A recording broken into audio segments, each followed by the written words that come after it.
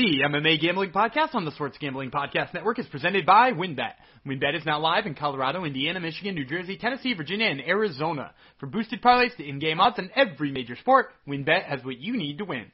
Sign up today to receive a $1,000 risk-free sports bet. Download the WynnBET app now or visit WYNNBet.com and start winning today. We're also brought to you by PrizePicks.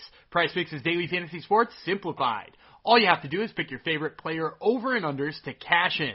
Head on over to prizepicks.com and use promo code SGP for a 100% deposit match.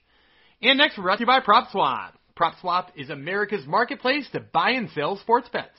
Use promo code SGP on your first deposit to receive up to $500 in bonus cash. Head on over to PropSwap.com or download the PropSwap app today. And next, we're brought to you by Better Fantasy. Better Fantasy is a new free-to-play app that allows you to sync your fantasy football league and bet on the head-to-head matchups. Download the app today or just head on over to betterfantasy.com/SGPN. That's BETTOR fantasy.com/SGPN. And finally, we're also brought to you by SoBet. Sign up to bet against your friends and join the social betting revolution at SOBET.io/SGPN. That's SoBet.io/SGPN. And finally, don't forget to download the SGPN app. It's your home for all of our free picks and podcasts right there in the palm of your hand. Download the SGPN app wherever it is you download apps.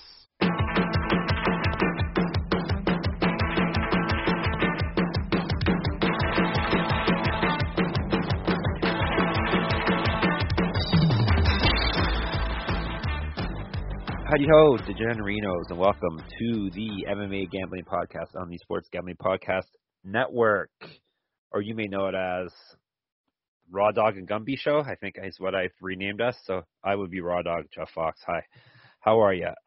Episode 102, we will dedicate to all my fellow Commonwealthers out there. Happy Boxing Day if you celebrate Boxing Day. And I did some reading on Boxing Day. It used to be a holiday to give to the needy with like collection boxes and stuff. So that's why the name became Boxing Day. But now it's just turned into another corporate commercial holiday where everyone's out grabbing deals like Black Friday. So it's that for you. But I also read that it's celebrated in Massachusetts, which my co-host may or may not be from. We'll have to ask him about that in a second. And if you celebrate Kwanzaa, happy Kwanzaa. Today is the beginning of Kwanzaa. So, and if you celebrate Christmas, I hope you had a good Christmas yesterday. Like I said, this is the Sports Gambling Podcast Network, and we are the MMA Gambling Podcast, and we don't take days off, whether it's a holiday or not. We are here with the goods for you in case Santa didn't bring you good enough stuff under the tree or in your stocking. Let's introduce the Gumby of the Raw Dog and Gumby podcast. This would be Daniel Gumby Vreeland. Hello, Mr. Vreeland. You know what I want to know in Yes. all of that background you did? How come Canada has a Boxing Day but not an MMA day? A wrestling day, right? Yeah, you see what I did there? No. And maybe that's why you guys haven't had a serious title challenger in since GSP left. It's been way too long. It's true. It is true. I'm hoping. And there's seemingly none in sight either, right? Like Nope. we've talked about this like on Canada Day. I think we talked about this. Yep. You have a Canada Day. I didn't make that up, right? It was on Right, we do. Yes. Okay. It's your 4th of July type of thing, yes. Yeah. You explode things and shoot things and that kind of thing. Not as much as you guys, but yes. Okay. And but yeah, maybe Hakeem Dawood, but apart from that, Oh, not really though. yeah, That's a long shot. I think he's a long shot, but it wouldn't surprise me if he was like a top 5 guy with once he ironed a thing or two out. But maybe Jillian Robertson, I don't know. She probably needs to learn how to box. Yeah. On Boxing Day. Okay, best boxer in MMA. Go. Boxing Day. I actually, so this is a weird one, but I actually think it's Giga Chikadze. At least kickboxing wise. Yes, kickboxing. I guess if we turned it into just their hands, part of what makes Giga so special is that he does kick really well, and he's finished a couple of people that way. But then you might have to go with somebody I know Max Holloway is the tired answer for this one, but he kind of fits the bill, and that's sort of why on the previous episode where we broke down the fights we badly want to see, I want to see Max Holloway versus Gia Chikadze, because I think that would be just absolutely insane. Yeah. Oh, and they booked a fight that we called, or you called, right? Yes. They booked the one you want. I was about to say that. Yes, Kai Kara-France versus Askar Askarov was just announced, and that was one of the fights that I wanted to see, and Dan was pretty much on board for that too, even though he had a different choice. So they obviously someone's listening, Dan. Well, and I probably. I said straight up, like, while I had different choices, I was like, that's the one that makes the most sense. That's the one that does the most for figuring out who has the right spot in the right division. And I think the UFC rarely makes those fights when I ask for them. So it's good to see Kai Kara-France getting a high-profile fight. It's good to see Askar Askarov back, because I know he was, like, weirdly hurt and we didn't know what was wrong with him, right? Like, 'cause he backed out of a fight with Alex Perez, I want to say. And now he's back on track. So that's awesome to see, and gives us something to look forward to in the flyweight division, because there isn't actually a lot of flyweight fights booked apart from that one and the Raw Dog fight we got coming up. Oh, I'm fighting? No, I don't want to fight. I think you'll be a little bit bigger than most of the flyweights, though. Okay, that's true, but still, I don't think I would do very well regardless. So this actually feeds in very well to what we're talking about today. We're kind of doing a reset at the end of the year, and we're doing a recap and reset of the UFC weight classes, basically going through who the current champ is, who's the next in line, that type of thing, making some predictions as to who's going to be champ at the end of the year, that type of thing, which we did that starting this year. Did we not? Did you mark down our choices? Because I did not mark down our choices, Dan. No, we did. We did something like that, and I can't even remember the exact format of it, but I definitely don't remember who I picked. And I'm always, when I look at the divisions too, I'm always one of those guys who is overly safe with who's going to be the champ, because I do believe, with the exception of bantamweight right now, that the best fighter in all of actually bantamweight and light heavyweight, I believe the best fighter is currently the champ in all of those divisions. I think Francis is the best fighter, and I think this guy's the best fighter, and that girl's the best fighter, and all that kind of stuff. But, shit happens, right? Even if they're the best, shit happens. So I'm not really good at predicting that shit, usually. Oh, we went and done odds. Remember that? We did we did a breakdown, because you got sent odds from a book that didn't pay us, so we left them anonymous. Yes. But about who the champs would be at the end of the year and the predictive odds of that. I definitely think I took Rose Namajunas, though. Yeah, that's what we'll say you did. I have no evidence that you did. You did or you didn't do it. So we'll just say you did regardless. So let's jump into this holiday episode of our podcast. I found my notes that I had lost. I thought I had lost. So I actually have a kind of have notes, not really have notes for this, because we like to do things live on this here show. Before we crack into that, though, let me tell you about TickPick. College football's bowl season is here. There's no need to exhaust yourself searching all over the internet for tickets to see your favorite team play in their bowl game this winter. Use TickPick, that's TickPick, is the original no-fee ticket site and the only one you'll need as your go-to for all tickets for NCAA football, NFL concerts, NBA, and more.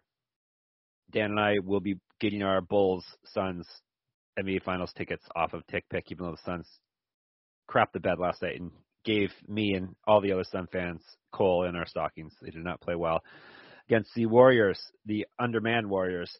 TickPick got rid of all those office service fees that the other ticket sites charge, which lets them guarantee the best prices in all of their college football tickets. Don't believe it? If you can find better prices for the same seats on another ticket site, TickPick will give you 110% of the difference in the purchase price. So visit TickPick today at tickpick.com/SGP. That's tickpick.com/SGP. And we're also brought to you by Prize Picks. Prize Picks is the easy way to play daily fantasy simplified. You pick 2 to 5 players and an over-under on their projections, and you can win up to 10 times on your entry. Use promo code SGP and receive 100% deposit match up to $100. It's just you versus the projected numbers. Prize Picks has a ton of stats to choose from, including yards, receptions, touchdowns, fantasy points, and more. PrizePicks allows mixed sport entries, so you can take the over on LeBron combined with the under on Mahomes in the same entry. PrizePicks offers every sport you can think of, like NFL, college football, NBA, college basketball, MLB, soccer, MMA, and more. PrizePicks has an award-winning, easy-to-use mobile app, both the App Store and Google Play. PrizePicks is 4.8 star rated in the App Store with rave reviews. PrizePicks entries can be made in 60 seconds or less. It's that easy. PrizePicks is safe and offers fast withdrawals. PrizePicks.com, promo code SGP for the 100% deposit match. And Dan, what are we spending our deposit match on?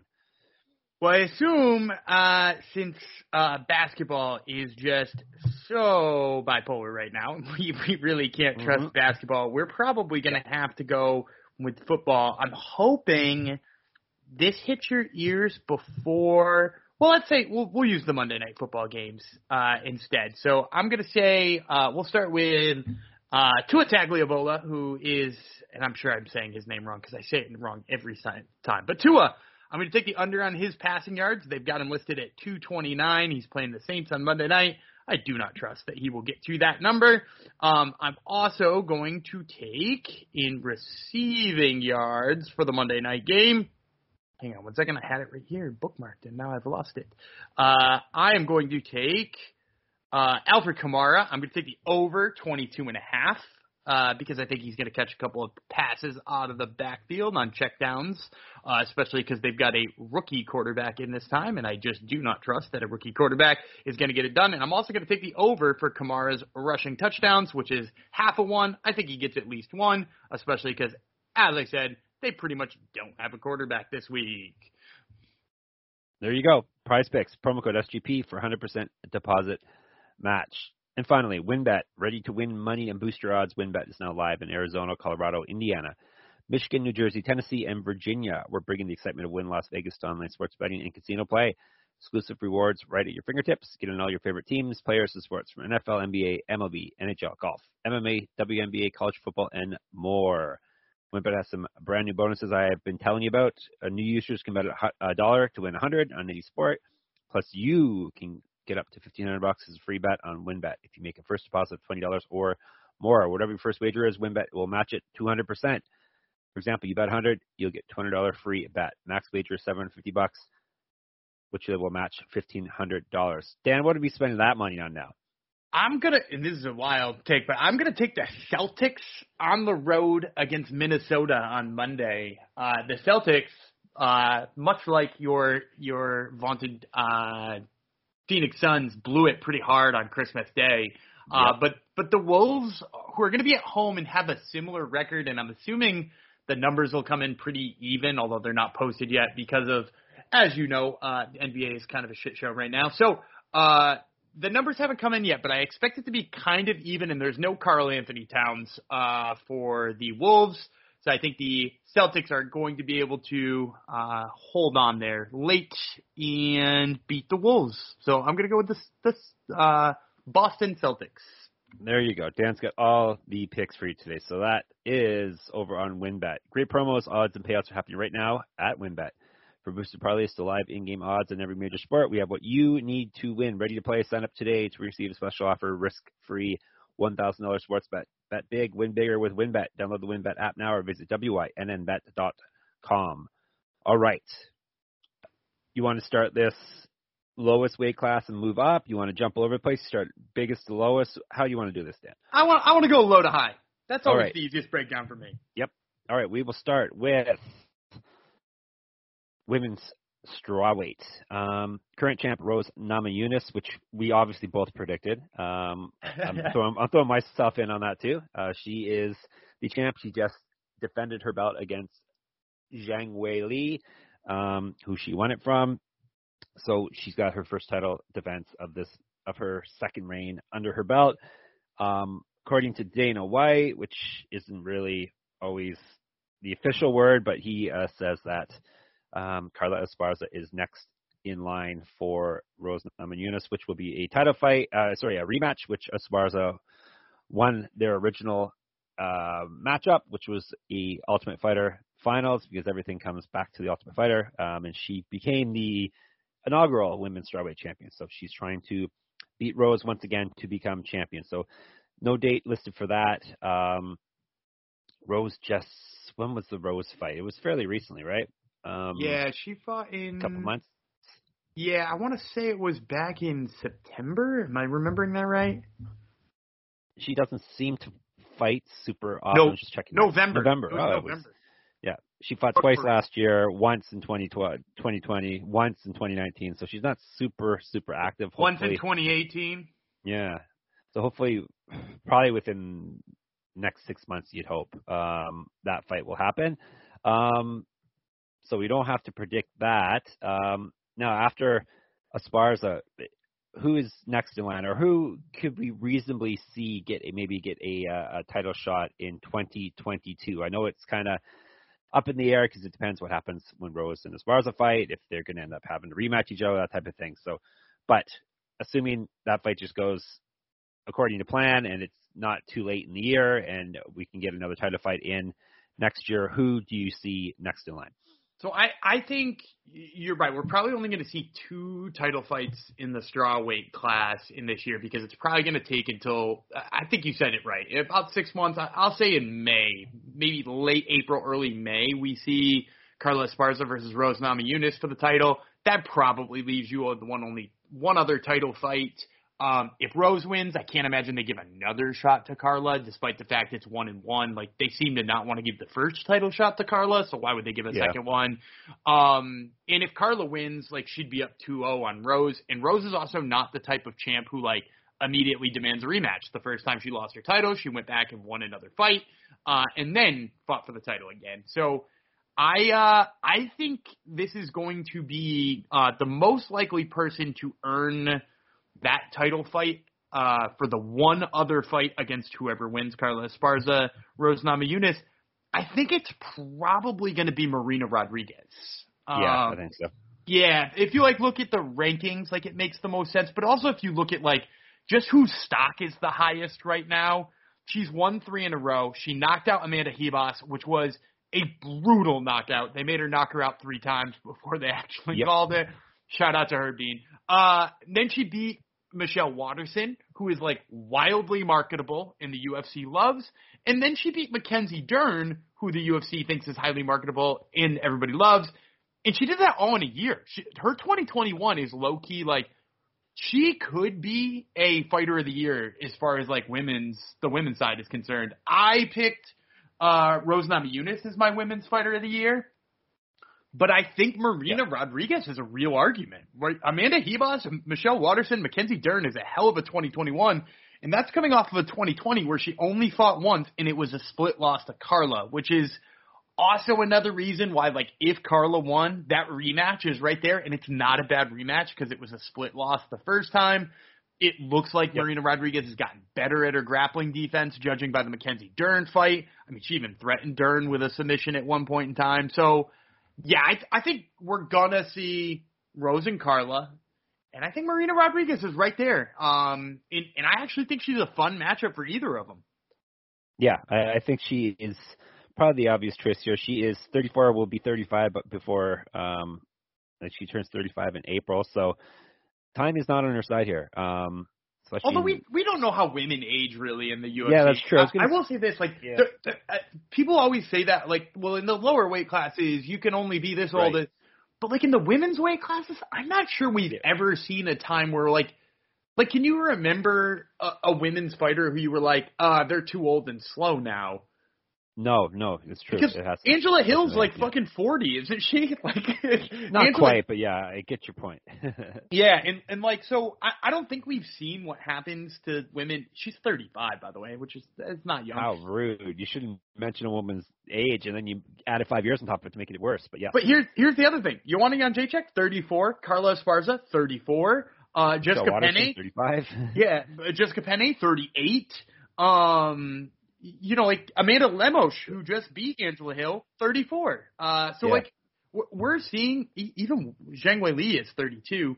I think you're right to start to worry about her age, but I also don't think we've seen women in MMA, especially in the UFC, long enough to really know what the aging curve looks like of elite level fighters fighting each other. So yeah, her time to strike is probably now, just because she had such a good 2021. But I also think she could be around for a while too, especially with her style too. Like she's just a really technical striker. Yeah, hasn't had a buttload of fights either. Only fought 18 times, so it's not like she's got a whole lot of wear on her tires. Also, now she last fought in October. Do you think she would have to have another fight, or will have another fight before she gets this hypothetical title shot? Yeah, I do. And not because right. So who's next in line then? Who should be fighting for the number one contender? Who should be fighting Marina Rodriguez? Oh yeah, we forgot to say Rodriguez. How about Amanda Lemos? So I think Amanda Lemos would work for that fight. I think the real answer here should be either Zhang Weili or Joanna Jędrzejczyk. Like, I think one of those two women should step up and fight Marina Rodriguez and allow us to see if she's, like, ready for Rose or ready for Carla again or whatever. I think that would make the most sense. However, it seems pretty clear that the UFC dropped Joanna Jędrzejczyk from the rankings because she was turning down these types of fights. Yeah. Like, I think Joanna Jędrzejczyk only wants to fight Zhang Weili or another one with Valentina Shevchenko, or she thinks she just deserves a title shot. Weili Zhang might be a little different. She might agree to fight somebody like Rodriguez, but again, the visa system is like really difficult for her, so like who knows when she can fight. So I think what you're going to wind up seeing for Rodriguez is you're going to wind up seeing her fight somebody like Tecia Torres, who isn't like the most exciting person to watch her fight, but at the same time, like, sort of makes sense ranking wise, is going to be a showcase fight. And granted, she already lost to her once, but she's won 3 in a row since then. So like somebody like Tecia Torres, on a rebound, or if they don't like the rematch there, man, she already knocked out Amanda Ribas, Dern. Yan Xiaonan is coming off a loss. Man, there just aren't really a lot of options. Maybe Nina Nunes, but she's coming off a loss too. So, yeah, like, I think she's going to wind up fighting somebody who she's kind of like head and shoulders above, which is kind of a disappointment, but maybe she'll just put on such a spectacular performance that it won't risk her title shot. But yeah, I think we're going to see Marina Rodriguez fight one more time, and then her last fight will be for the title in 2021. 2022. Give her Lemos then. They're both 34. Give her that fight. We also could see a alternate reality here where Joanna and Weili fight, and they jump the line, and the winner gets a title shot. I think the only way that happens though is a Carla Esparza title win. Yeah. Or Joanna beats Weili, because I definitely give Weili another title shot. 3 title shots in the span of a year or whatever it's been. But it's not that we're not that far removed from the 2 Joanna title fights. She's 0-2 against Rose too. Like both of them are in search of trilogies with a fighter who pretty much beat him. At least I think beat him soundly. She knocked both of them out the first time and then showed she could go 5 rounds with him the second time, which is probably the most impressive thing she could do, right, is that, like, she beat him with a knockout and everybody questioned, like, oh, was it a fluke? And she was like, no, it wasn't a fluke. Watch me just put it on him for 25 minutes. So, yeah, like, I think it just doesn't make sense for either of them to have a title fight again until they've racked up an assload of wins in a row or buttload of wins in a row. Buttload. And or Rose drops the title. You said sense. Sense does not come into play here, Dan. This is the UFC we're talking about. Hang on a second. So you're right. So the UFC doesn't do what makes sense. They do what makes marketing sense. Do either of those fights sell well again? Yeah, I don't think it really matters. They're not needle. There's not like a huge needle mover in women's strawweight. So I think Rose could be that if she fought more often. Yeah, she just doesn't fight enough. I think the UFC would really love somebody like Marina Rodriguez getting that title. I mean, I think they wanted Dern to emerge, for sure, and I think they'd love for Amanda Ribas to emerge. But like, I think Marina Rodriguez would do really well for them as a champion because she's Brazilian and they don't have a lot of Brazilian champions, and her style is super exciting and she also seems willing to fight more often. Whether or not like her fights keep getting canceled or whatever is completely out of her control. But like she seems willing to fight more often than Rose does. But yeah, you're right. Not a ton of needle movers there. So why not do the thing that makes sense, like book a title fight with Carla Esparza? Yep. So we broke this down in the last episode, I think, and we both picked Rose to win the rematch, correct? I'm going to take Rose to beat Carla Esparza. Me too. All right, so we got that, and then hopefully she will fight Rodriguez next year, maybe even soon enough that Rodriguez doesn't have to take another fight. So who's the you're mentioning we should mention someone who's going to make big gains this year. I guess we can mention more than one person. But who's basically our up and comer? Or if we're buying stock or if we're buying futures, gambling, because all you degens out there love playing futures. Who are we buying stock in this women's strawweight fight to be next in line after the next in line person? So I don't know if she's next in line, but when I looked through the entire UFC roster of strawweights, I had a tough time coming up with somebody who I was like, they could make such huge gains. With the exception of one person stood out as being like, this person is going to have a wild 2022, and that's Lupita Godinez. I actually think Lupita Godinez is going to. I think you're going to see her as a top 10 strawweight at the end of the year, or maybe even higher than that, because first of all, the UFC loves her. The UFC thinks she's like the greatest thing on the planet because she'll fight every weekend if you let her. She loves fighting. She is only 2-2 in the UFC, which is sort of, I think, the reason she's underrated. But one of them was a short notice fight that she took on 3 days notice, and she lost kind of by like bad fight IQ or like bad game planning against Jessica Penne. And then the other loss was on a quick 7-day turnaround up a weight class where she literally didn't cut any weight. She came in 4 pounds underneath the limit. So I think, when you take that into consideration, she's won her last 2 strawweight fights, including kind of dominating Loma Lookboonmee, who I'm a big fan of. So I think we're going to see more of that like grappling heavy style from her in this year. And like, it wouldn't surprise me to see her fight 5 times and win 4 of them. So I think you might see her much higher in the strawweight rankings. She might not be next, but like, I think you're going to see huge gains out of Lupita Godinez in 2022. Yeah, at the very least, she's going to be a fan favorite because of her style and how often she likes to fight. So yeah, that's a solid pick. Plus, we can't sleep on the aforementioned Dern or Hebos because they're very, very marketable. And if they can put together even a modest winning streak, then they're going to get the rocket strapped to them and sent to the top of the division. All right, who is our pick for champ at the end of 2022? My pick's Rose. Maybe boring, but I'll go with. You got to think she is the odds-on favorite to still be champ in 2022 and at the end of 2022. And I am actually marking them down this time. So. Oh, all right. So if you're marking them down this time, I'm gonna go out on a limb for strawweight. I'm gonna take Marina Rodriguez.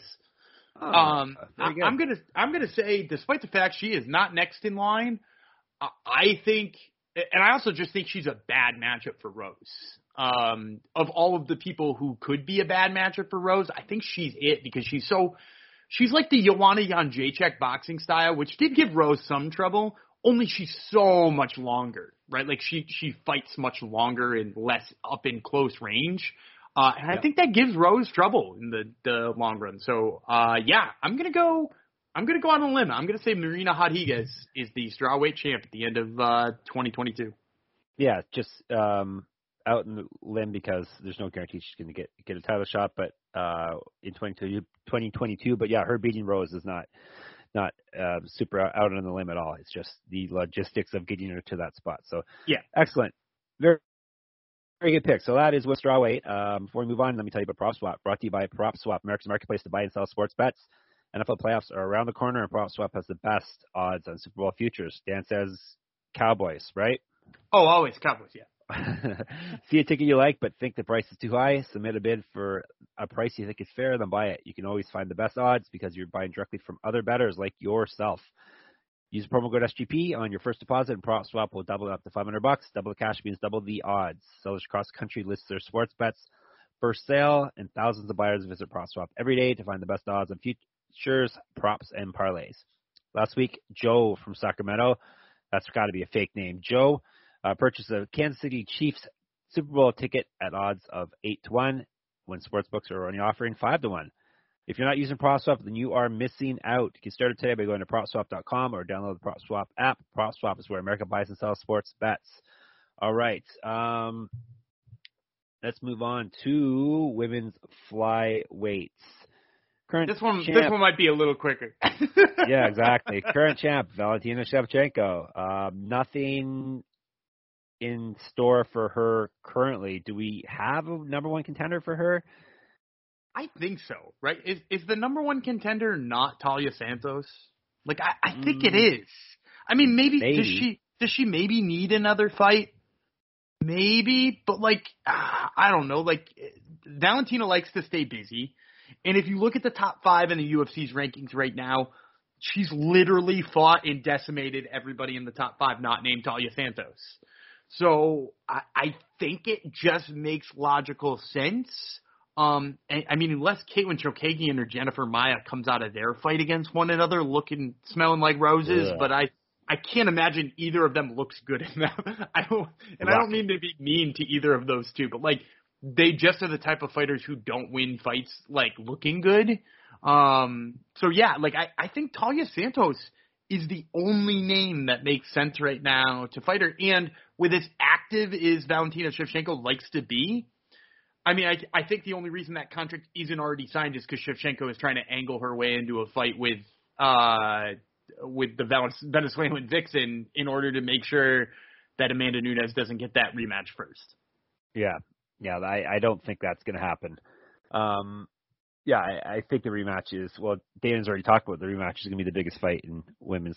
Yeah, so why would you jeopardize that, right? If he really truly believes that or is hyping it up like that, why jeopardize it? Book Shevchenko with Talia Santos. Yeah, we could do that. We can, if you insist. So we're saying Talia Santos is next in line. Seeing if there's any other dark horses I like. I mean, there's one I like. Manon Fiorot? Yeah, of course. Yeah, Manon Fiorot she's won 3 in a row and finished 2 of them and looks so damn good. So I can't believe, and this is a seething indictment of the other people who are on the rankings panel alongside of me. How is she ranked 14th? Like what? Yeah. Like in what world is she the 14th best flyweight? Yeah, you mean to tell me she wouldn't beat Roxanne Modafferi? We're gonna rank Roxy higher than Manon Fiorot right now, or Cynthia Calvillo. Like, and no offense to Cynthia Calvillo, but like she has not looked good at flyweight, and we're gonna rank her higher than Manon Fiorot. And the same could be said of Casey O'Neill too, who is also maybe a sleeper in this division. Yep. Like she is like, I mean, she's up there is like putting together a crazy win streak. She's gonna fight Roxanne Modafferi soon. Those two and Erin Blanchfield are all crazy exciting prospects at flyweight right now, and any of them could put together a run that would warrant a title shot near the end of 2022. Guess who is also, well, last time I checked, is also ranked ahead of Fiorot, Dan? Yeah, I didn't even mention it because it pisses me off that much. How bad would she destroy Macy Barber, Dan's favorite? She would kill her. Like, yeah. Manon Fiorot would light her up with so many punches while she like fades to air for most of that fight. Yep. I don't think we can sleep on Andrea Lee. Also, she's pretty popular, 1-2 straight. I could see her. Not that she would necessarily deserve it, but like I said, she's fairly marketable and I think popular. She would be, whether or not she is better than the 3 women I just named is sort of irrelevant. Yeah. I think she could beat a Jennifer Maia or a Caitlin Chokagian, and that's really all she needs for a title shot. If you were asking me to guess who would get the next 2 title shots at flyweight, I would say Talia Santos and Andrea Lee. Yeah. Yep, very good. So who's going to make the biggest gains in this weight class this year? A lot of young fighters that we like you've mentioned Casey O'Neill already. You mentioned Macy Barber already, which we're big fans of. So who's going to make the biggest gains here? Blanchfield. Yeah, 100% I figured Erin you'd say Blanchfield. Blanchfield. Yeah, 100% Erin Blanchfield. She is the most exciting prospect. And like, if I was, you mentioned putting stock in people, I would put stock in her not just for 1 year, but for like a career. Like what she did to Miranda Maverick at the age she's currently at. Like Miranda Maverick, I had largely thought of as like the best wrestler in this division. And she made Miranda Maverick look like she's never been in like a grappling match before in her life, which is incredible. It's really incredible what she did. And not just with like double leg takedowns and stuffing Mavericks and like underhooks and stuff like that. She did it with like judo throws and reversals and like all kinds of other things, chain wrestling to get her takedowns. Like it was an absolute full performance there. And I think there's just not a lot of women at flyweight who can do that. So, yeah, I'm all in on Erin Blanchfield. I think her gains this year are going to be the biggest ones. Yes. Got to be on board with that, especially after the last fight. That was an eye-opener, not just that she won, but how she beat Miranda Maverick.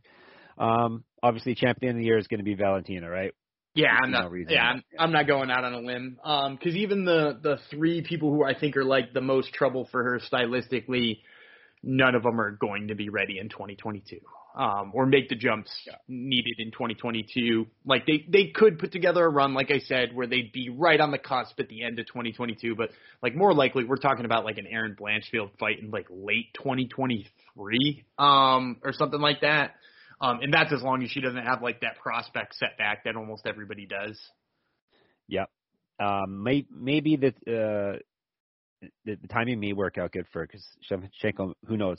Like Dan said earlier, we don't know how women fighters age, but she will be 34 probably before her next title fight. She turns 34 in March, so Blanchfield might be able to hit her up. Maybe two trains passing Shevchenko finally on the way down and Blanchfield on the way up. But in the meantime, we see no end in sight to this reign of terror. She's not looked any worse for wear or old in her last few fights.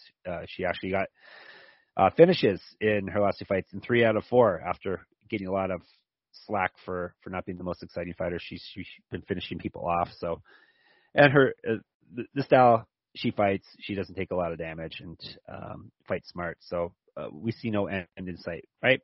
No, I don't. Not until she starts to decline or some of this young guard starts to come up. Yep. All right. So yeah, like Dan said, flyweight is a lot easier when there's a dominant champ and some order to the weight class. So Better Fantasy. Better Fantasy is a new free-to-play app that lets you sync your fantasy football league and bet on the matchups. You can cash out for gift cards when your bets hit and even help raise money for charity along the way. They're a brand new company looking to grow their early adopter community. They got a slick app, which is fun to use. And one of the reasons we do love using it is they also offer prop betting. So if you're in a state that hasn't legalized gambling yet, you can get into some prop bets on Better Fantasy. Plus, they added a cool bonus. If you get your entire league to join Better Fantasy, they'll give the league a $150 gift card to get a sick-ass trophy from TrophySmack.com. Totally free to play. Download today on your iPhone or Android. Check them out, betterfantasy.com/SGPN. That's BETTOR, fantasy.com/SGPN. And just a reminder, don't forget about Prize Picks. Dan gave you the goods, what you need to know, the picks you need to make. Head over to PrizePicks.com. Get signed up today. 100% deposit bonus using our promo code SGP. Bet on Dan's picks. If he does you dirty, then yell at him on our Slack or on Twitter at Gumby Vreeland, right? That's right. You're accepting hate mail? Always. Love and hate. Yes, that's what a wise man says on a podcast often. All right. No, this is should have been easy to figure out weight class, but a wrench got thrown into women's bantamweight quite recently. If you haven't heard, there's a new champion and a new sheriff in town, you could say. Juliana Pena is the champ. Just won it last pay-per-view against Amanda Nunes. Both of them are 32 and 33. So it doesn't look like, at least mid-30s doesn't look like women fighters are on the decline regardless of weight class. So it looks like Nunes is obviously next in line for this, unless we got injuries or the UFC gets gets desperate for getting another title fight on a card, which they do get from time to time, and they do a shotgun marriage of a fight, but more than likely it's going to be Nunes versus Pena. Yeah, I'm almost positive it will be, because Nunes is also like, she's not like a champ that has like disagreements with the UFC. So like even if they were trying to like rush a title fight, they just rush it in another division. They very clearly like, I mean, we saw it when they decided to give Ciryl Gane the interim title fight with Derek Lewis. There were other divisions they could have done that to, right? Like they could have done that to any division. They chose one that was not even, the belt was just freshly on Francis when they decided to do that. They can choose to do that in any division. So they always do it to a champ who is not company friendly, or a challenger who's not company friendly. And Amanda is extremely company friendly. So they're going to wait for her, I think. Plus, it's the biggest fight in women's MMA history, Dan. I forgot about that aspect. It's 1,000% not. No, it's not. Now, you were very adamant that Nunez, depending on how you want to say it, is going to win the rematch. I'm not so positive, even though I'm not a Juliana Pena fan, a fan of her in the cage, that is. But yeah, you were pretty adamant that Nunez was going to win the rematch, right? I'm still pretty positive about that. I think we saw like a weird off day out of her. I think we saw possibly underestimating her opponent. I think you're going to come in and see killer Amanda Nunes again and just absolutely put it on Juliana Pena. And it's going to look like we thought the first fight would.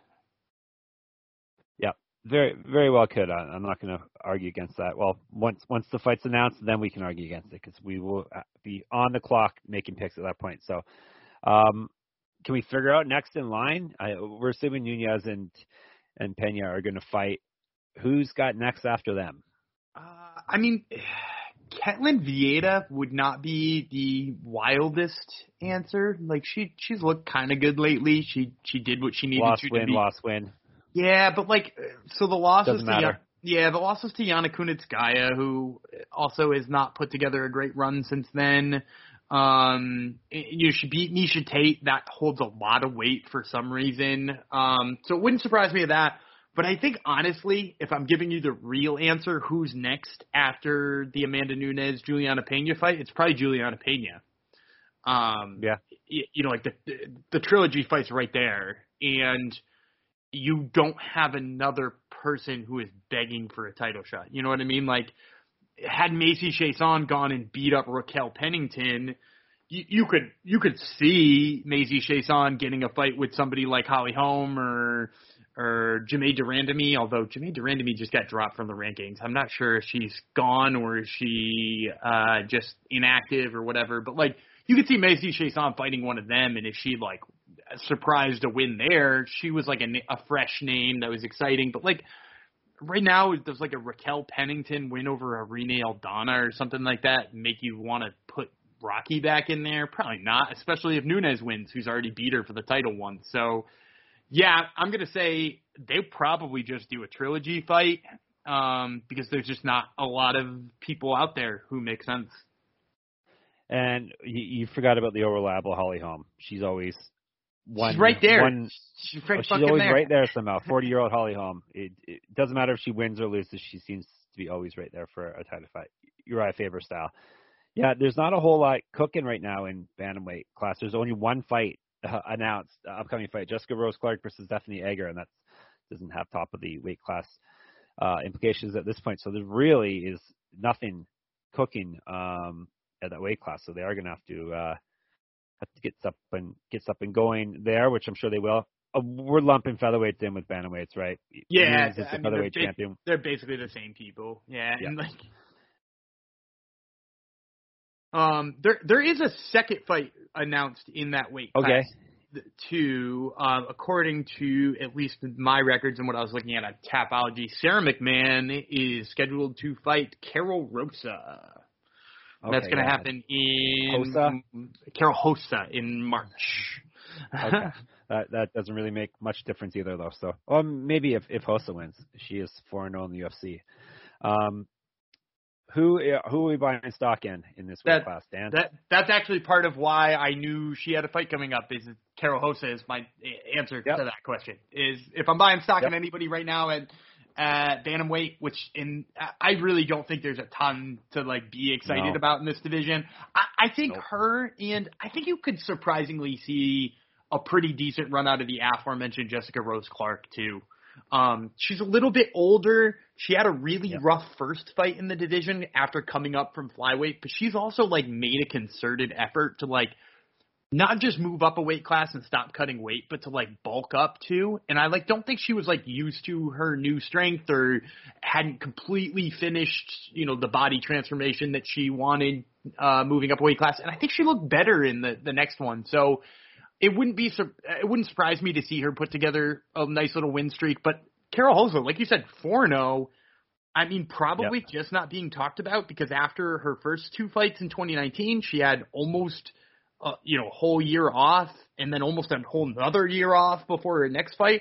But she beat Jocelyn Edwards and Betch Correia last year, and if she beat Sarah McMahon to kick off this year, I mean, she'd be 5-0, and we certainly would have to start talking about her getting a fight with somebody like fucking Holly Holm.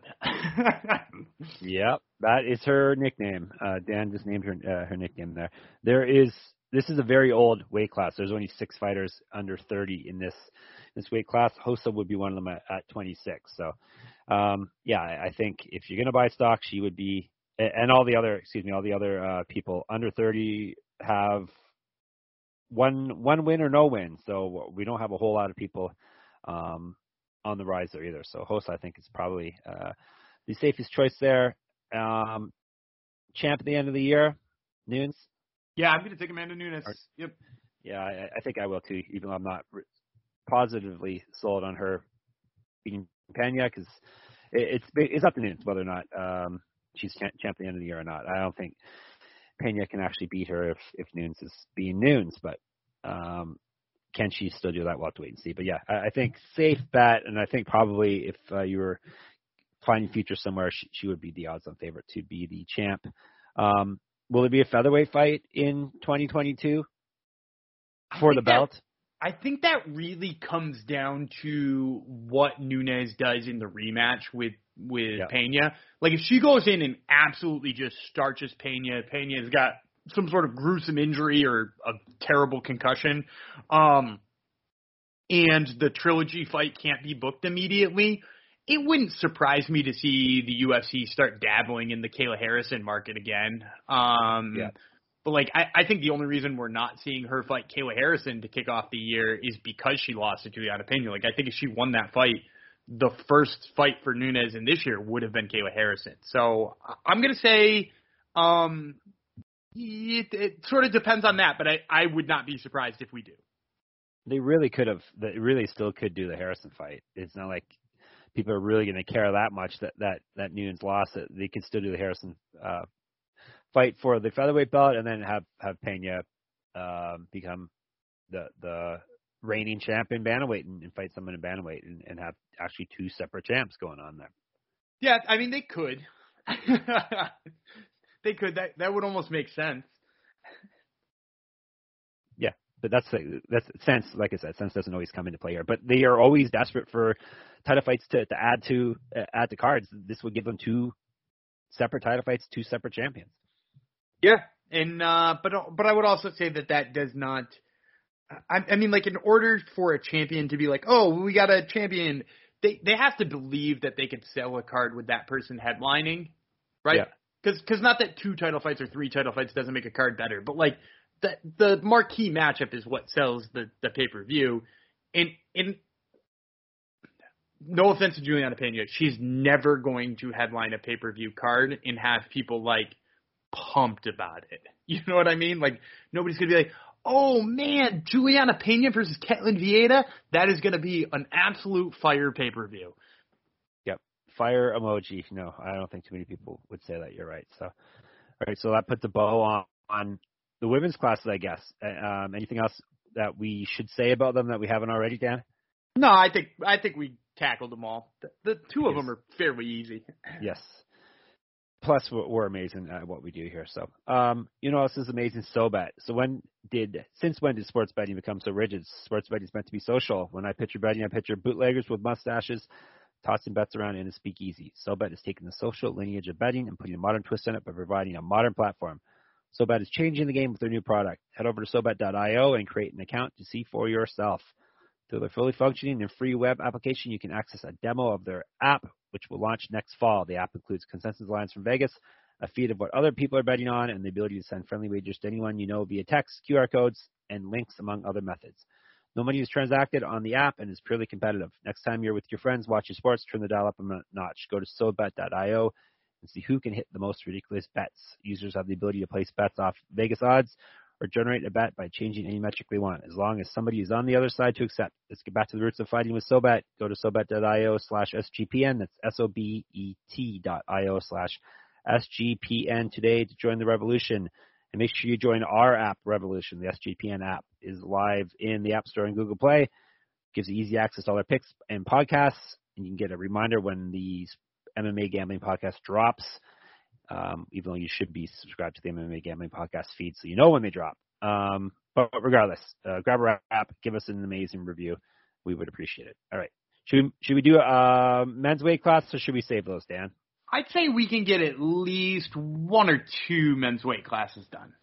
Okay, let's do flyweights then.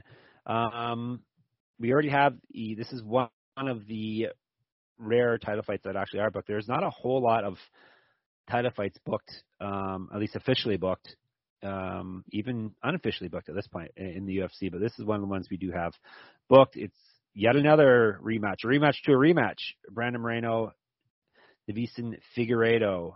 They fought twice. That was just last year, wasn't it? They fought both fights last year. A draw and a win for Moreno. They are fighting again in UFC 270, which is less than a month away now. 3 weeks away? Pay-per-view next month. They will be on the co-main event slot there. Babyface Assassin versus the former champ. Who are you liking in the rematch? I don't think we talked about this yet. Who are we liking here? I like Moreno. I think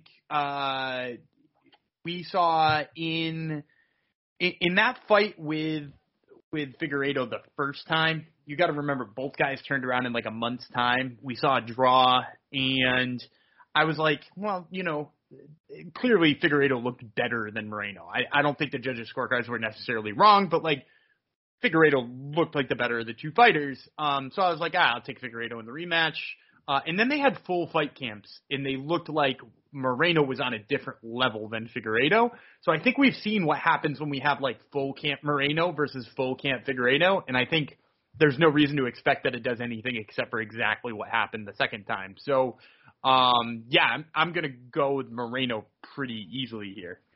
Yeah, I think Moreno is the pick. Champs generally don't get their belts back very often, even though we're picking Nunes to do just that. It's still is more often than not once they get knocked off the throne that they don't get to get back to it. So Moreno is my pick as well. Next in line, I think, should be the winner of Askar Askarov and Kai Kara France, which is happening in March. Yeah, I think that's the only thing that makes sense. Yeah. So, yeah, like I said, I think that is March. It is in Columbus, and it's March 26th. So the timing kind of works out, too, for that. As for stock, there are quite a few young fighters here, but I think I know who you're going to pick that you're buying stock in. Is it Manel Kape? It is Manel Kape. Yes. Yeah, and you're right. And I think the thing for me about him is, first of all, he's really good on the mic. He's like quadrilingual or something like that because he is born to Angolan parents in Portugal and then spent almost his entire career fighting in Japan. So that's already 3 different continents you hit right there, and now he's in North America and seems to be doing a damn good job there. So, like, the guy is globally marketable, so the UFC likes that. And now that he's off of his, like, weird stint when he kicked off his career by having, like, 2 bad decision losses that he thought he won despite that he threw, like, 2 punches in them total, he's like going in for the kill again. He looks really great doing it. He's got a nice combination of grappling and striking, which makes him hard to beat. Yeah, I think you're going to see Manel Kape towards the top of the division come the end of 2022. Yeah, I think that is the obvious pick. It actually is not so obvious because total opposite of the women's featherweight/bantamweight class. This class is mostly under 30. It comes to smaller weight classes, people tend to max out a lot quicker because once you lose a step in in these lighter classes, you're in trouble. So it looks like a little. I'm not counting, but a little over half of the weight class is under 30, which is pretty remarkable. So there are quite a few people who we could pick there.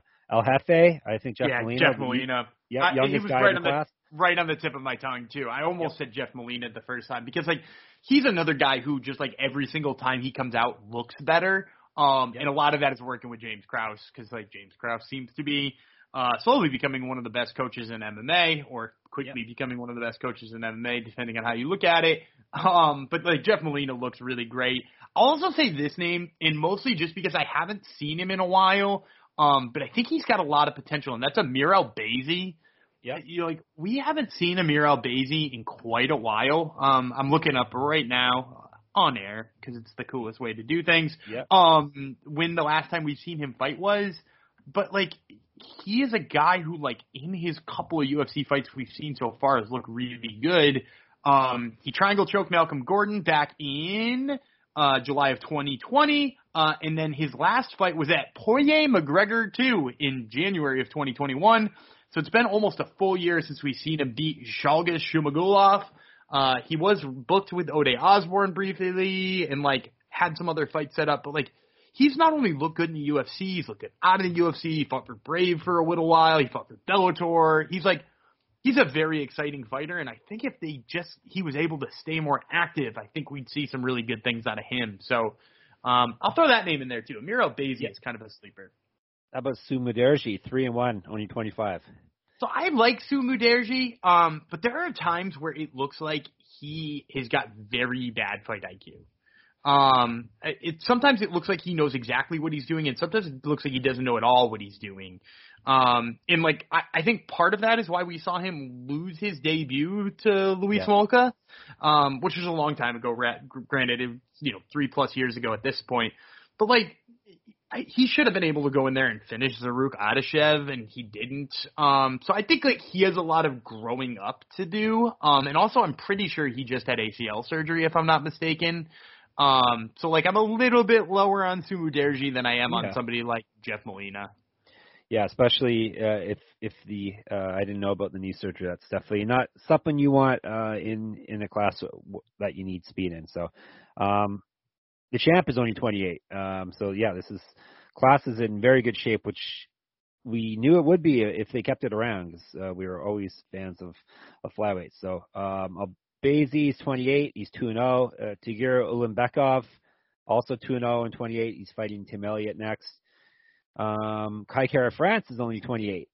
Could be one fight away from title shot. Matthias Nicolau, 28, 5-1. He's a guy worth mentioning.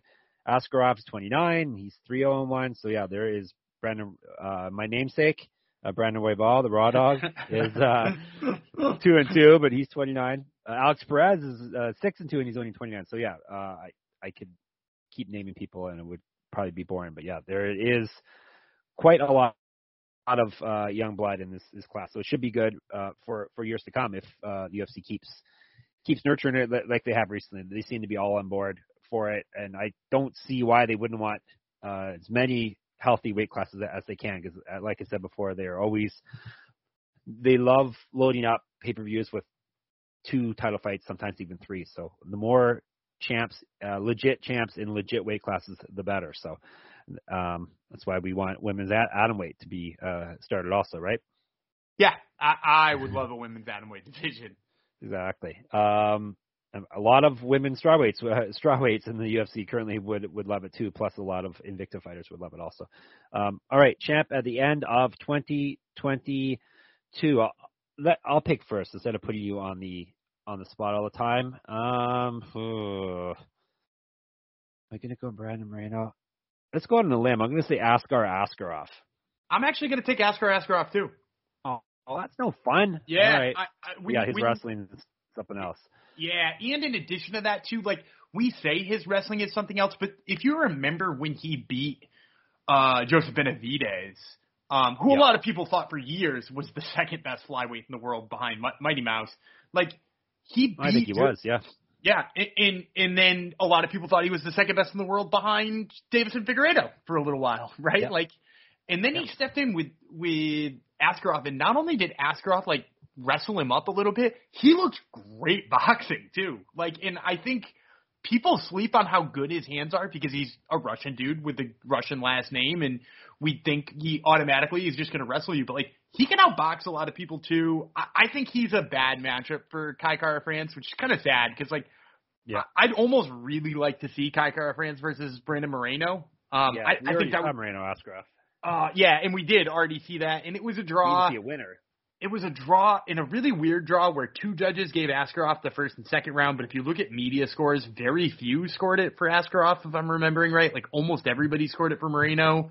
And, like, one judge gave Moreno the last round, but one judge gave Moreno a 10-8 last round, and then one judge, for some reason, gave none of the rounds to Askar Askarov. It was a very weird set of scorecards, but I think that also is like a nice narrative, right? If he beats Kai Kara France, there's no reason not to give him that fight, and I think he, like I said, kind of just a bad matchup for Moreno and for Kai Kara France.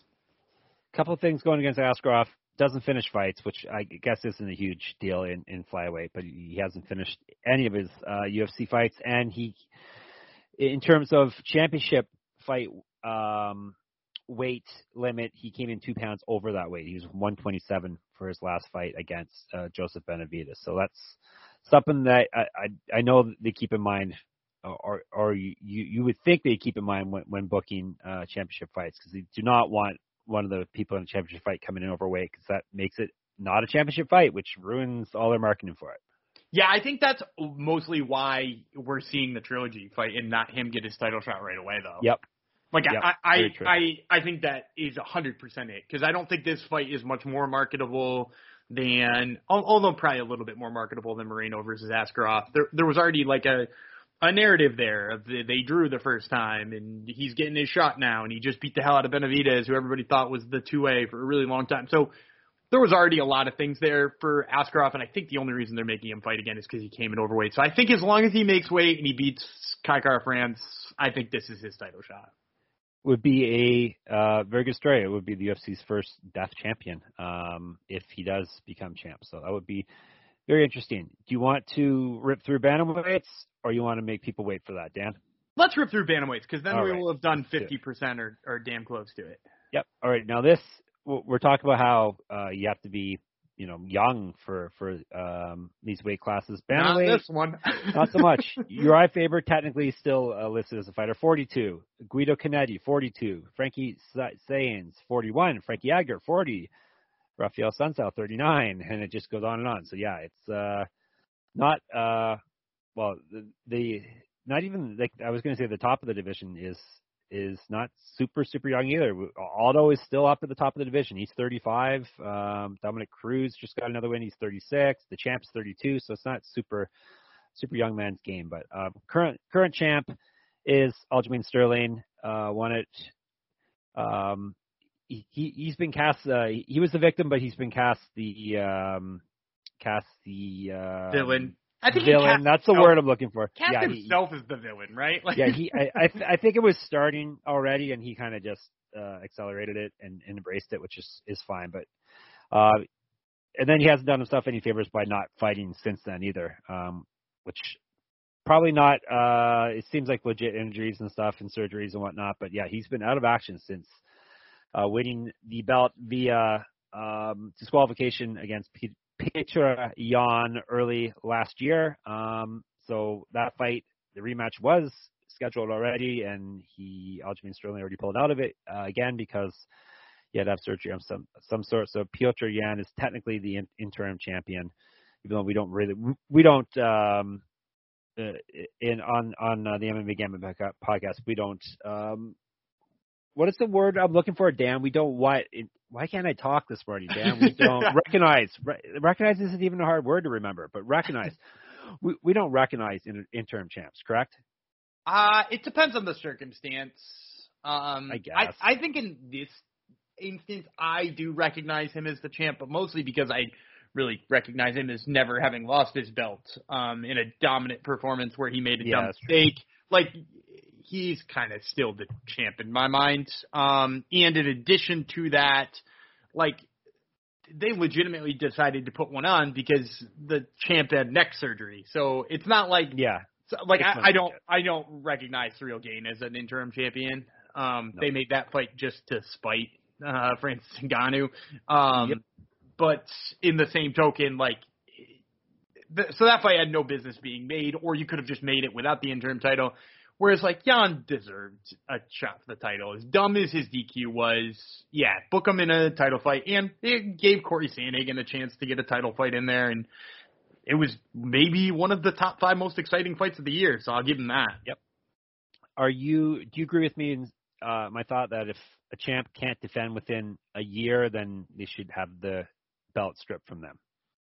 Regardless of the situation, just to keep the weight class going.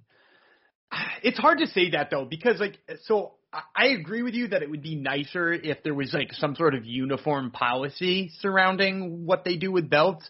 But what happens when, like, you know, like, Amanda Nunes went up a weight class to fight and defend that belt. She comes down a weight class, or comes back down to fight at her regular weight class for her other belt after she wins it off of Juliana Pena in the rematch. And then it's at like 11 months that she hasn't defended that title, and then she like sprains her ankle or something like that. We're just going to strip, you know, like the fight was already booked, and it's probably got to be pushed back a month because it's a light sprain, and she'll be fine.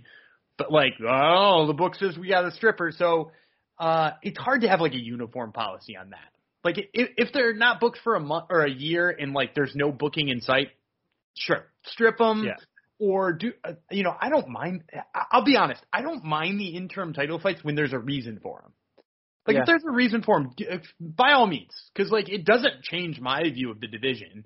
If it sells better for the UFC, like cool on you guys, and hopefully it helps get the whoever's fighting for it get paid better. Like right, like hopefully Piotr Jan got paid better for that Corey Sandhagen fight than he would have if it wasn't a title fight. So. Yeah, I'm all for it. It's basically a number one contender fight where it mandates that person gets a title shot.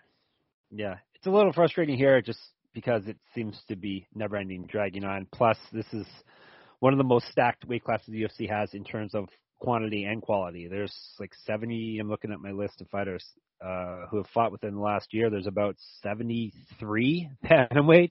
I'll buy that, yeah. Who are, and a lot... I wouldn't say most of those, but obviously there's a very high-end elite here. A lot of people who are a fight or two away from a title fight, you think, or a lot of people have very bright futures. So hopefully Yan and Sterling can happen very, very soon. We're picking Yan in that fight, I think. Of course, yes. Yeah, okay. By like 37 straight leg sweeps. There you go. And foot sweeps and trips and all kinds of fun takedowns like that.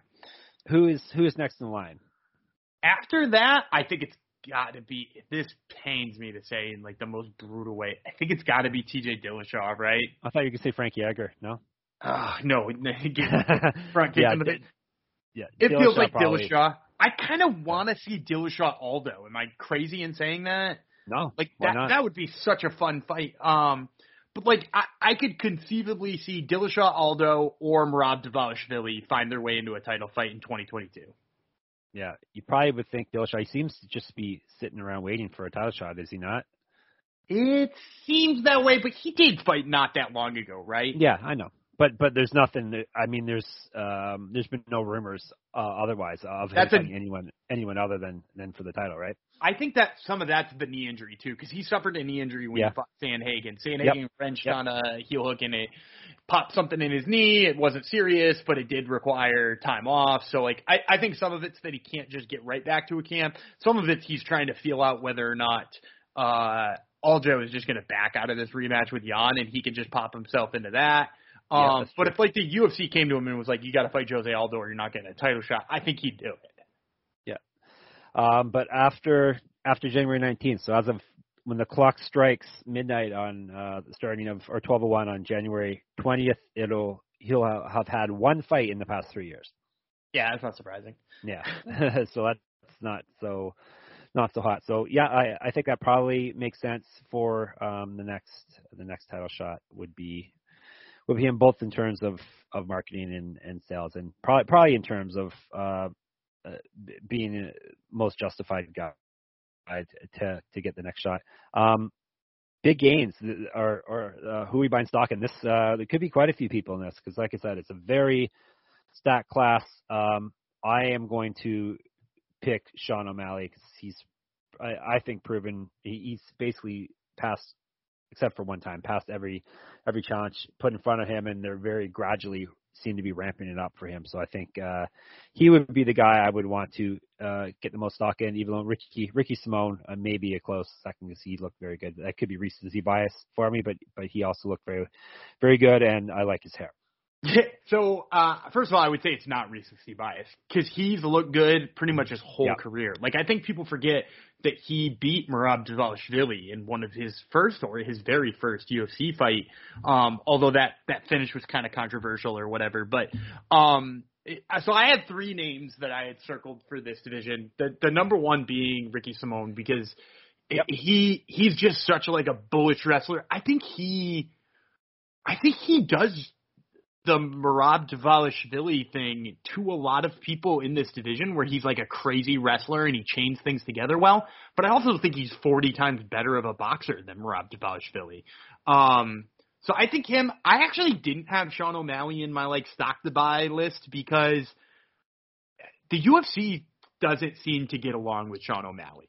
Sean O'Malley seems to have an understanding that he can make a lot of money through endorsements and sponsorships and doesn't need to go through the UFC to make a lot of money. He just needs to show up a couple of times a year, beat the shit out of somebody who's meaningless, and he gets 8 times his income through Twitch and in Fight Week endorsements and all that kind of stuff that the UFC can't touch, whereas the UFC can sort of set their price on him. So I think he's found that out, and I think the UFC doesn't like it. So I don't think you're going to see him make big gains because I think he's going to keep fighting guys who are just outside of the rankings. So other people who I did have listed, so, Ricky Simone's already in the bantamweight rankings. I'm going to go a little bit further just outside of the rankings and somebody who's brand new. So just outside of the rankings, Nate Maness.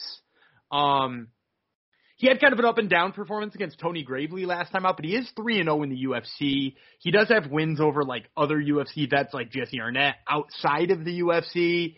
He's got, a fun mixture of, a really good wrestling game and clearly can box a little bit. And, he's just, a really well-rounded fighter. So, I really like Nate Maness. I also like Sedyokub Krakramanov. Because you want to brag that you can say the name, right? Ooh, I stumbled on it a little bit there. Krakramanov, which I fixed the second time. But Sedyokub Krakramanov. Ooh, had to take a pause, but I got it. I really like him anyway. He had a really great debut by beating Trevin Jones, who everybody was really high on. He's got a win on the regional circuit over Askar, not Askar Askarov, Askar. He's already got a fight booked with Brian Kelleher in 2022 on the first card of the year, which I think if he wins that is going to catapult him up. Brian Kelleher is a good enough name to start really talking about this guy. And he's exciting in a lot of different ways. One-touch knockout power at bantamweight.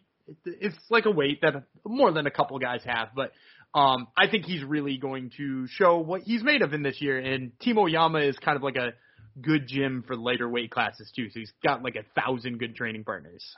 Yep, that is the probably underrated gym. They do have a lot of good fighters there. Cookie Monster goes there, does she not? Carla Esparza? She at least used to. Yeah, she used to back when.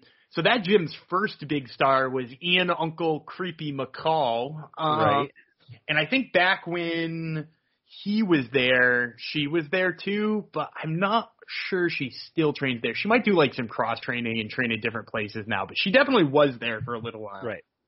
Now, wrapping up bantamweights, there are a lot of, like I said, a lot of old fighters, but there also is a lot of young fighters, which isn't surprising with this being another 135 pounds, a very lightweight class. Song Yadong should get mentioned. 24 years old, 7-1-1 in the UFC. He's probably having his biggest fight next versus Marlon Moraes, and that is in March 12th. So if he gets a win there, you can see him get propelled up very quickly because he's a Chinese fighter in the UFC, as we saw with Zhang Weili. They're very keen on cracking that market. So even if Zhang disagrees. Yes, Superfan Zhang would not like that, but that's just the way it is. Kyler Phillips, 3-1, 26 years old. Jack Shore, definitely should mention him. Maybe he's like, this class is so stacked. He's probably got at least another year to wait. But he's 15-0 as a pro, 4-0 in the UFC. He just got a huge fight book too. Yep. He was originally supposed to fight Umar Nurmagomedov, who dropped out of that fight already, and now it's against Timur Valiev, which is an absolutely insane fight. And that's in March also. Then we got Sean O'Malley, 27. He's 7-1. Benito Lopez is 2-1. He's 27. So yeah, there's a lot. Miles Johns is 3-1. He's 27. Adrian Yanez is 28. He's 4-0. Nathaniel Woods, 28. He's 4-2. He's still called the prospect, but in bantamweight, you're right on the cusp there of being old. So you may not be able to be called the prospect much longer. But point being, Piotr Jan's only 28, and he's the interim champ. Marlon Vera is still 29. That's surprising, eh? 12-6 UFC. He's been in the UFC forever. But you could say the same thing about Song Yadong. Did you say he was like 24? 24, yeah. Yeah, that's insane because I feel like I've been watching him in the UFC for like a decade. When did he make his debut? Well, he's already fought 9 times in the UFC. He's 24, so I think he was 21. So I think it was probably 2 or 3 years ago. 2017, exactly, almost November 25th, 2017. So his only UFC loss was to Kyler Phillips, and he drew with Cody Stamann. So he's got quite the resume here. He just head kicked and punched Julio Arce for his last win. He beat Casey Kenny before that. Split decision. So yeah, Marlon Vera he's already beaten. So yeah, I think he's one that we should keep an eye on also, as well. And like I said, if he beats Marlon Moraes, you could see him moving up very quickly. Yep, absolutely. Also, the interim got on it. Carlos Esparza is still at Team Oyama. All right, good to hear. Champ end of the year, I'm picking Jan. Me too. Yep. Yeah, he's head and shoulders seems to be the best guy in the weight class, and he's right basically in the pocket of his prime for this weight class. So you can see him going strong for another couple of years at least at the top. If he can ever officially get back to the top again, that's been out of his hands. So, well, it was in his knee actually originally, and then and since then it's been out of his hands. So, all right, so that wraps up everything up to bantamweight, and we have plenty of more podcasts coming up before the UFC rolls again. Even though we do have some. Maybe next podcast, I think we were thinking about breaking down at least maybe Ryzen, New Year's Eve, their big New Year's Eve show. Yeah, we've got to do that. I can at least give you a couple of picks for it. I don't know if I can break down the whole thing because they have some insane shit going down in that organization. Yeah, oh yes. Sometimes they always do. Sakakibara puts on some just weird shit. Did I hear? Am I mistaken, or did I see that Tenshin is who's like a really good kickboxer for those that don't know? Yeah, is he kickboxing Taki Gomi? Tenzin, or however you say his name. Let me check. I did hear something. I think he's kickboxing Taki Gomi, like old ass Taki Gomi.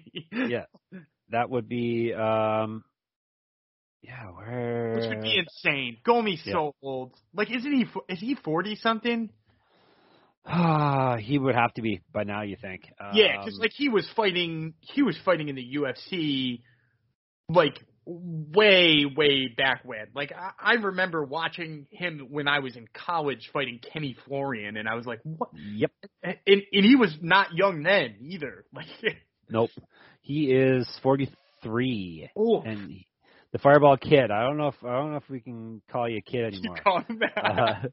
at that point. Yeah. So he may or may not be fighting. I haven't seen any info on it, but yeah, they always have wacky stuff going on.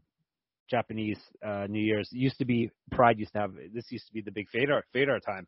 New Year's Eve in Japan would be Fedor time. He would either be fighting a Can or Nogueira.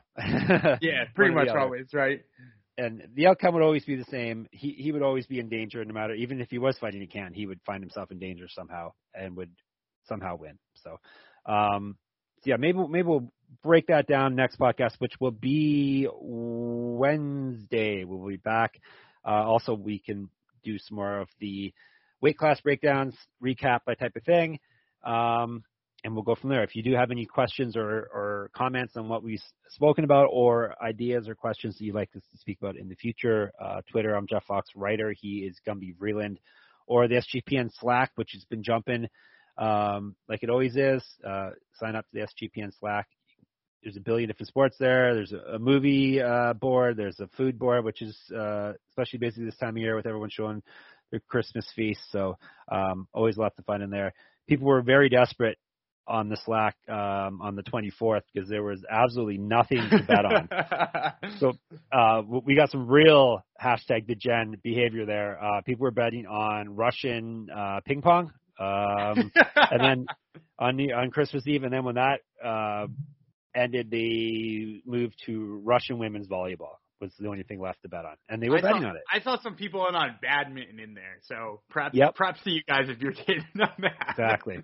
But sports is back in full swing once again after that law. But yeah, anyhow, the Slack board's lots of fun. Not a bad apple among the bunch, and there's good people in there. So you can hit us up in there too on the fights board, or just directly at our names in there. Read all our stuff, sportsgamblingpodcast.com. Dan did a NBA Christmas Day DFS roster, which got a lot of views. Did you do all right? I know your Bojan Bogdanovic pick didn't turn out very good, but I think some of your picks turned out all right. But the Bojan Bogdanovic or the Bogdan Bogdanovic? you did both. I think I doubled down on my Bogdans or my but like one of them did really well. One of them was pretty much what I expected from him. Like he gave me I think he gave me 22 points, which is what I expected out of the lesser of the two Bogdanoviches. But the other one was absolutely on fire. He went for 25 in 4 boards on 4 3-pointers. I also had Patty Mills and James Harden, who absolutely lit it all up, and Robert Williams, who had a wild day for the Celtics with 11 points, 14 boards, and a couple of blocks, too. So that's the type of stuff you get over the sportsgamblingpodcast.com. We got every sport covered. NFL obviously is in full swing now. So you want to head over there. Or if you just want to read our MMA stuff, we got MMA stuff in there, obviously, or MMA-manifesto.com is where you can get all of our writing. Whose turn is to say bye? Is it my turn or your turn? It doesn't matter. I think you got me 2. You made me do 2 in a row last week. Oh, so I'm sorry. How horrible of me. I think this one's on you. Well, I am Raw Dog Jeff Fox. Signing off. I'll say goodbye to and from my best friend in the world, my BFF, Daniel Gumby Vreeland. We'll hit you back up on Wednesday with some wacky Japanese New Year's Eve fighting picks. Bye-bye.